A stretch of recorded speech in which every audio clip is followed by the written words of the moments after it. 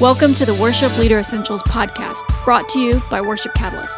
Worship Catalyst is a nonprofit ministry built to help people find and worship Jesus by mentoring and training worship leaders and their teams.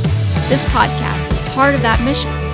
In the next few minutes, it is our goal to help you do more with less. For more information and resources, or to connect with us, please visit worshipcatalyst.com. We're so glad you're here today. Let's learn together. Hey everybody, welcome again to the Worship Leader Essentials podcast. Today we're going to be talking about how to say no to people that are terrible at things. So Lane and Steven are back with us. How's it going, guys? How are you, man? Good to be back. Yeah, great to be back, man. So I'm not going to give any answers today to any question. I'm only going to ask these guys because they're very angry and mean all the time to people. That's right. But let me set up this podcast today. All right, you ready? So sometimes people think they can do things they can't do. All right? And I am guilty because I really think sometimes that I could still get out there, take the snap, find an open receiver, and throw it at the professional level / at least college level. However, I realize that's I never was good for that. But I had this thought process that I could do it. And sometimes when I see Dak throw a really ridiculous pass or miss an open receiver because you just didn't see him, I feel like I could do that. You know what I mean? Yeah. Okay, so anyway, but that happens in singing, and we know that because of American Idol, and we've seen the really bad singers that show up, and their mom or somebody at some point told them that they were this really good singer, you know? And so they show up, and they just know that they're great. And, you know, back in the day when that Simon Cowell, if you ever watched American Idol back in its heyday, it's like he was just drill people, and he was like the only honest judge. You know, everybody else was like trying to be nice, but he was just like, no, you're terrible, and you're not going to be on this show anymore. Yep. Well, obviously, we can't take that tact, but if you're like me, guys, and if you're listening to this podcast, you probably have had people want to be on your team, and God didn't call them to be a singer. And you know that because they have no skill set in that area. Okay, so I've set this up for you guys to walk through. So I'm just going to ask questions. I'm too nice to answer these questions, so I'm just going to ask them for you. Okay? That's great. Perfect. Yes. Okay, good. In this discussion, it seems like to me that there should be a barrier between somebody's ambition to be in the band or to be a singer and the reality of them actually taking the stage. And a lot of churches set that barrier up as an audition or a whole audition process. And so would you agree that that is a good asset to have on your team? Yeah, absolutely. Yeah, absolutely. Okay, cool. So let's talk through them. What is a healthy audition process? Let's just talk about that first. That weeds out the people who God didn't call to do that, but helps the people that have to get through it. So here we go. How's that work? One of y'all go first. What's your audition process? Man, so I feel like my audition process has tweaked throughout the years. So I've been in worship ministry now, man. I don't know, dude. Like in a church context for 15 years. So I've learned how to do it better. I think as much as I can take out of the front end and guesswork, the better. That's where this boundary comes in. So what I currently do right now, we're at a decent sized church. There are a lot of people here that enjoy music and have some skills or think they have skills. So it is very common through our pipeline of like our membership class for people to serve on the platform at our church. You have to be a member. It's one of our rules, our policies with that. So I will constantly get what we call a connect card that says, hey, interested in joining the worship ministry. So my first step before anything to alleviate any surprises is that I send them a form that has questions, everything from relating to their personal walk with Christ, how they became to follow Christ, all these things, right? But then, man, really in-depth questions about their musical experience. So I can honestly, at this point, pretty quickly tell what kind of involvement or experience they have with music. And then at the end of it, you got to send me a link of an audition. Now, there's going to be an in-person screening later, which is the big thing. But dude, I can go ahead and see from the video you send me whether I should go to that next stage or not. And I make it very clear that as the worship pastor here, I've got the right to invite you to that next step or to just say the time is not right here's where I want to challenge you to serve instead. That's my first start.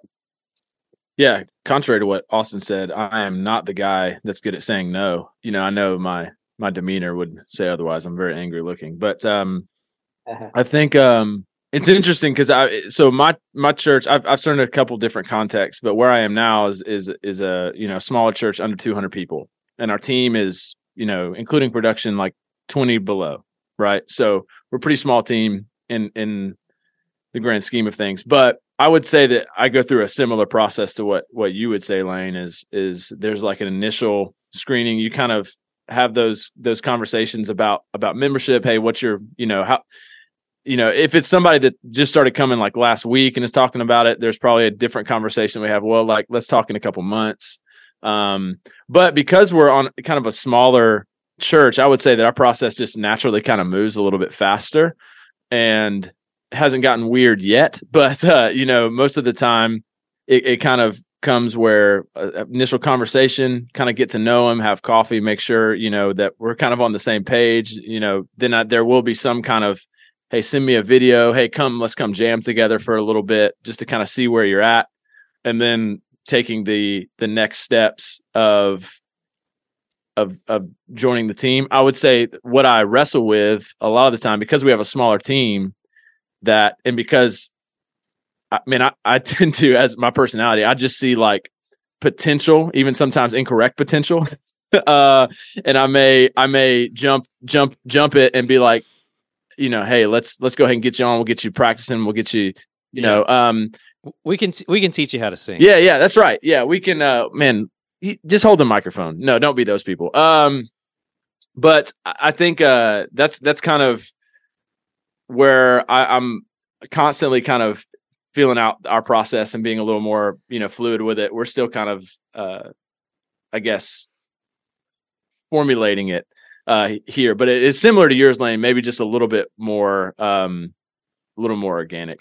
Yeah. There's this church. One of the leaders on our Worship Catalyst team. One of the things I love about the early stages of their audition process, Lane, like you were talking about, is that they have really clear expectations of what you have to do to make the team. So, like for a drummer, they're like, you have to be able to play with a click, like nailed. For a lead guitar player, you have to be able to play scales in every key or whatever it is, and for singers, you have to be able to harmonize or, whatever the things are. And what that does is it, I think, helps people not even audition if they know there's no way that they could ever do that, which sounds really terrible, but it also helps narrow the funnel. What do you guys think about that? Yeah, it's kind of what I was gonna say as well. I think when you have those strong values and expectations that you communicate from the get-go, sometimes, and I mean, there's so many good things about having values and clear expectations just for your team, your church. There's so many wins there, but I think one of the biggest wins is that it puts a barrier, like a really very protective, healthy barrier, so that most people, they will see, well, like, I can't do that, so I'm not even, we don't want to create an environment. It's like, well, I'm not even going to try. But if like you can't play guitar, you want to play guitar in the worship team, it just gives you that out. If you want to sing, but you can't sing harmony, or you can't, or you've never sang before ever, then maybe let's have a conversation about what are you doing to work towards this place. And I think that's sometimes where we miss it. Cause I wrote this down when I was thinking about it, is having strong expectations, but not exclusive ones. So like you almost have to have like, if someone genuinely says, man, I really, feel like God's gifted me in this area, I'm not quite where I need to be, having like ways that you've put in place that you can help people get there, instead of being, well, you don't make the cut, so go serving kids, which that may be where they need to go. And that's kind of our role as shepherds in discerning those things. But I think having strong expectations, but not exclusive ones, in the sense where we have like a step process to be like, hey, you're not ready yet, but here, if you can go do these things, then we can talk again later. And I may be jumping the gun a little bit, but you're not jumping the gun. But every single time somebody says that I have this conversation, they say, oh, maybe, music isn't your thing, but you can work with the children. Like, I know. Why is that the case? Hey, I was just joking with our kids director about this, and she's like, send them all. Even if they're good, send them. I need them, man. We need the help. The kids department is just a boneyard of former worship leaders and wannabe guitar players, wannabe singers. Stephen, that's a good point. So here, I'd say two other barriers to that point. One of my questions are, if you are not asked to join the worship team, what other interest ministry do you have that you could serve? So it gives them a chance to go ahead and throw it out there. And man, I'm 100% going to match them up with one of their interests, right? I love that. Beyond that, I always take someone with me for these screenings, and I always have someone else speaking into it. So like if a dude's coming in, or a person, whatever, they're trying out for drums, doing a drum screen, I'm bringing in my A drummer, and they know that. So that's going to help them, one, elevate their game, or realize that this is serious, realize that this guy that's coming in, man, they see him, at least 2 weeks a month, and he's an A baller, great drummer. They know that they don't want to show up and be embarrassed. And honestly, a couple of times that has dissuaded a couple of people from coming to that next step, because they're like, all right, I'm not anywhere near that level. I need some time to grow in it. On the opposite side, when these people come and I have these others come in and step in with me, whether they're vocalists, guitarists, drummers, and they're there with them, man, they're able to give them encouragement, and they're able to catch some things maybe that I will even miss, because my specialty is not drums, or my specialty is not necessarily bass guitar or whatever, and they can show and teach them some ways that they can get to that next level. So it's intentional to help them grow in that, or it's a way to say, dude, keep them off the stage, that kind of thing. So it's another good barrier. Never choose alone. I love that, man. That's really good. I love, Lane, that you're like, man, never that puts you in a really bad position as one of the pastors or leaders of the church to be the guy that's always telling everybody what they can't do. Absolutely. Yep. Hey, I want to throw something else at you guys and just see what your experience has been. My experience has been that people that play instruments typically look out there at the band or whoever's playing on stage and assess themselves somewhat correctly as to whether they're able to match up with that or not. But vocalists, I have not had the same experience. Is that similar to what you've seen? Funny, man, that's probably a pretty true assessment for whatever reason. Again, maybe call it the American Idol effect. Maybe call it like growing up and your parents hear you sing and they just say, keep singing, it's great. And, I think that's a pretty valid statement. So like, I try to combat that by I'm calling them, they're gang vocals, but it's like a worship choir gang vocal thing, to where some of these people that I'm not going to have up as my platform, like singers, man, I'll all day throw them in that group and try to do that every couple of months. So they're still using their giftedness, even if it's not the most strong gift, but they have an outlet for that. And it's a way to sort of shepherd them that way also. All right, Here we go. They have come through the audition process. They filled out their pre-forms. They did their spiritual evaluation. They have done their live singing thing in front of a panel of people telling them to do this or that and play this or that. And you get to the place where it's a yes or a no, and the team decides it's a no or a not yet or something. How do you go through the process of having that conversation? Man, I think you have to be, and again, this is something that I have struggled with for a long time. So this is more I'm preaching to myself probably. I think you have to be very honest and not try to be indirect or passive. I think you have to be really honest, like, hey, these are the areas that you're good at. These are the areas that you're not good at. And then I think we can shepherd well by giving some good steps to follow, after that. Like, hey, we'd love for you to work on this. Here's some resources that you can use. And probably before you get there, you need to evaluate even a little further and be like, do I even see this? Like, if they're just out of whack, tone deaf, or there's no, then I would, instead of giving steps, I'd be like, hey, I want you to consider these weaknesses that you have. And then let's schedule a follow-up conversation to tell me what you think. And if you still want to, if you still think you want to serve, then let's continue to talk through that. I would say that I like what you said a second ago, Lane, and assessing some other areas that they're passionate about. That gives you a thing that you look, as you work on these things, would really encourage you to still serve in the church because you have a heart for that. So go to kids, right? No, go to youth, go to First Impressions, do something else. So you're not just sitting when am I going to get on the worship team? When am I going to go serve the church? Because that's what this is all about, right? We're here to serve the church. So I think you got to emphasize that. But I would say be very honest and have practical steps that follow that you can give them instead of being like, nope, come back in 6 months and we'll talk again. But have like a plan in place.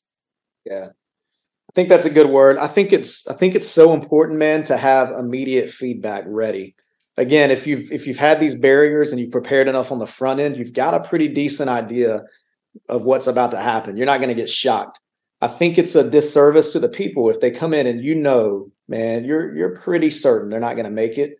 And as much as it would be tempting to me, and probably years ago I did do this more, to say, "Hey, great job. Let me call you back in 3 days. That was really good. Let me just time to pray about it, think through it." Instead, and this is harder, but this is where for me I have a conviction about it. I'm going to say, "Man, thank you so much. I appreciate you taking time on this survey or on the form I gave you. You took time to record. You took time to come to this out of your day. I'm so thankful for all that.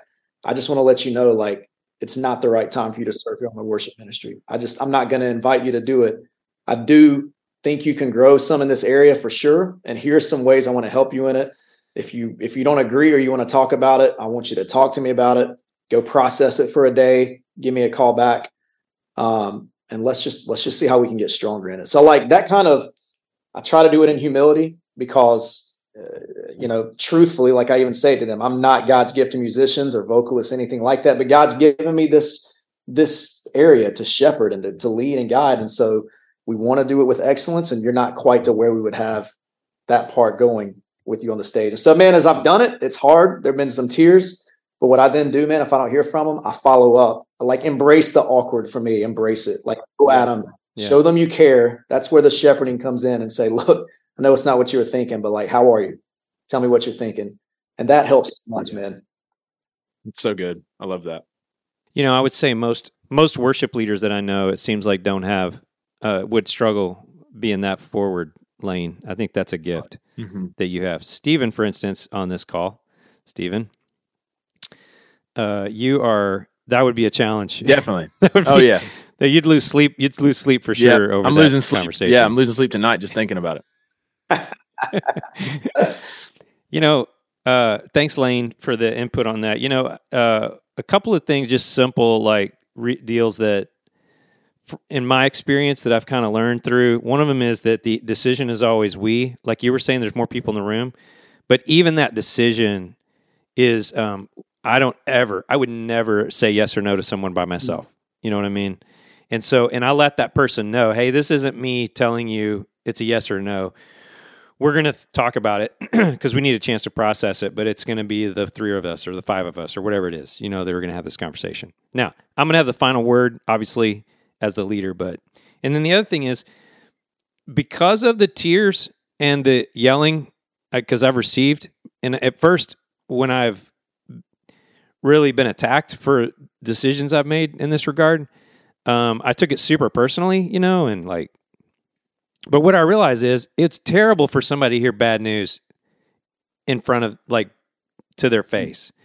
And so, especially if there's somebody else in the room or whatever. And so what I did was, I started, if somebody was a yes, I would call them and tell them it's a yes later that day or the next morning or whatever. But if it's a no, it's an email with, like you're saying, Stephen, and some next steps or whatever, if they have that potential. And, but then I would love to call you and talk about that. Is there a time that's good for you to do that? You know what I mean? It's not like we're trying to never talk to him again, but I just want to give people a chance if they need to, like, process that by themselves, For sure. So that's a good thing, man, for sure. It's tricky because it's so vulnerable, man. These people are coming in, possibly being told their whole life, man, you've got this gift. You're so great. We got to recognize that and realize that and not be harsh on them. Man, I have buddies that are they're straight up like, it's a red light. It's a no. Thanks for coming. And I feel like they've earned that right because their church is at a level. I'm like, man, you're just crushing. You're crushing souls at that point, So there is a balance. There is a balance, man. I think though, from a kingdom, from a pastoral perspective, like, we've got this responsibility to help people do what God's called them to do as much as possible, and to help them assess that. And so I think we're doing a disservice.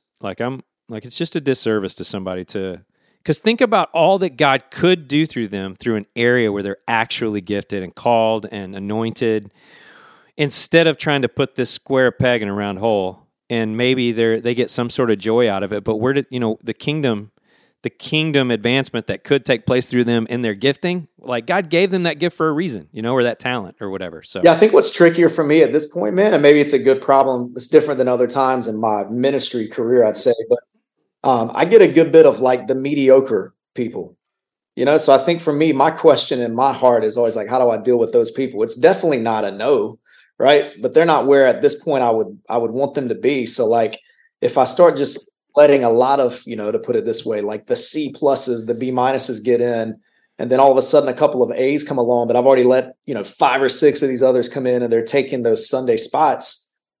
Same effect, like doing a disservice to giftedness, I think, and not shepherding well. So that's a hard thing.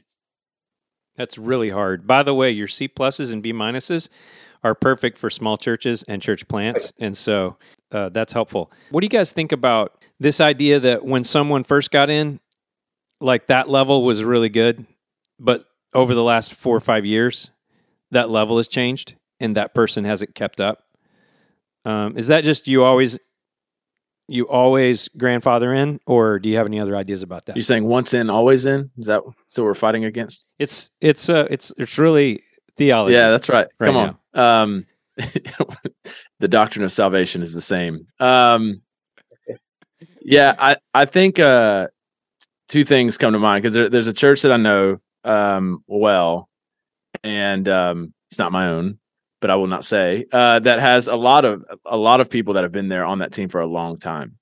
And as they've made some cultural shifts and some really good like strides to grow the team, and there's a lot of frustration and a lot of just confusion. And I've just thought, like, how do you get to a place like that?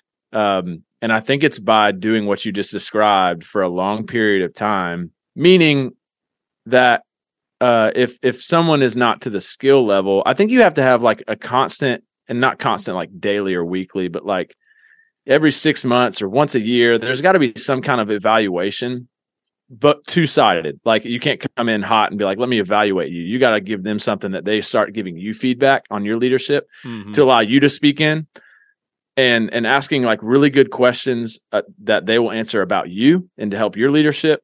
And then you're going to be able to speak into some things there, and then to give them, hey, do you see yourself serving in this side for another 6 months, this ministry for another 6 months? Okay, if you do, here's some things that I see that you need to, work on. And just having those conversations with your team. And I think we keep using that term shepherding. I think that's like one of the best ways we've talked about shepherding, I guess, in the sense of like protecting our team, but also like fostering just really healthy communication with each other. I think that's how you continue to pull each other higher, right? Because you're letting them speak into your own leadership and own ability, humbly, right? And then we're growing together. And so I think you have to have those conversations consistently. And then if you come into a team where you didn't start that problem, but you're inheriting that problem. And Lane, you came into your church as it had been established. I was kind of on the team that planted, so I haven't really. What you see at my church is what I've. It's my fault. It's your own fault. The whole thing. That's right. But I can't blame anybody. That's else. right. I'll take full responsibility. But I thought you'll probably have a lot better insight on it. But as we were kind of thinking about it, I think back to having like clear expectations of everybody and values, and allow those to be your bad guy. Meaning that if they can't hold these expectations, more often than not, the ones that are like not stepping up and kind of getting really comfortable, and they've just sang there for 40 years, and that they're not going to be quickly stepping to those expectations because of their comfortability. And you're going to be able to say, look, man, like you're not stepping up in these areas, and so like I can't. But look at so and so; they're on the same same page, and you're just not here. So like, why not? And then have more conversation. And more often than not, those people are like, I need to step away. And they may do that for you. But Lane, I'd be interested to see your experience in that. No, that's actually a good thing you just said. I think as you recruit people and then you bring people in, and a lot of times, the old saying, excellence breeds excellence. As you get more of those excellent people, I've noticed in our context that some of our legacy people have started to realize I want to get better at this, or maybe I need to step away, not do this as much. So for example, like bringing in an MD, a director in the ears, bringing in extra tracks, all these things that they had a little bit, but they got stronger. And now they're like, wow, how do I learn to play with these tracks? How do I learn to set up tracks? How do I learn to run the tracks? And a couple of them have said, it's been a great 15 years. I'm going somewhere else, right? And then a couple of them have said, I actually want to get better at that. And so I grab onto that. There's been there've been one or two that have said, hey, I feel like maybe you're pushing me out a little bit. And so that's where I realized that I have to sit down with them and like honor them, but not coddle them, right? Say like, hey, It's been awesome. You've been here, 15, 20 years, whatever. Man, I'm so glad to have you on the team. But you're right. Things are changing. We have, even since I came, new buildings, new stuff, all these things, new systems. The church is growing. And I'm like, so I've given these guidelines, like you said, Stephen, some things that we're working towards and working on.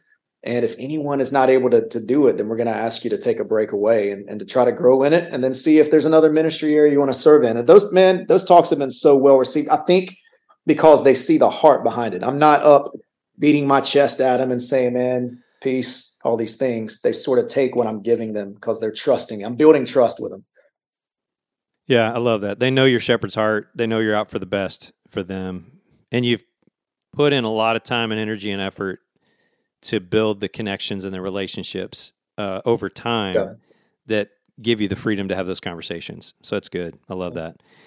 And let the process be the bad guy. That's a really, really good phrase. So, all right, guys. Well, hey, this has been enlightening, and you guys are not as mean as I was expecting. So, well done. Give it time. Thanks for your time, Stephen. Thanks for your time, Lane. Absolutely, man. Thanks for having us. Yeah, we'll be back. We'll be back soon with some more information with you guys and some more topics that we'll get to unpack. Some amazing topics of difficult things like this, because I have to call in the dream team for the hard stuff. All right, you guys have an awesome day, and everybody, if you're listening, God bless you wherever you are, and we'll be back in a couple of weeks with another episode. Reach out to us at worshipcatalyst.com. Follow us at Worship Catalyst on social. So God bless you. See you soon. Bye. Thank you for listening to the Worship Leader Essentials podcast. We'll be back soon with another helpful episode. For more information and resources, or to connect with us, please visit worshipcatalyst.com.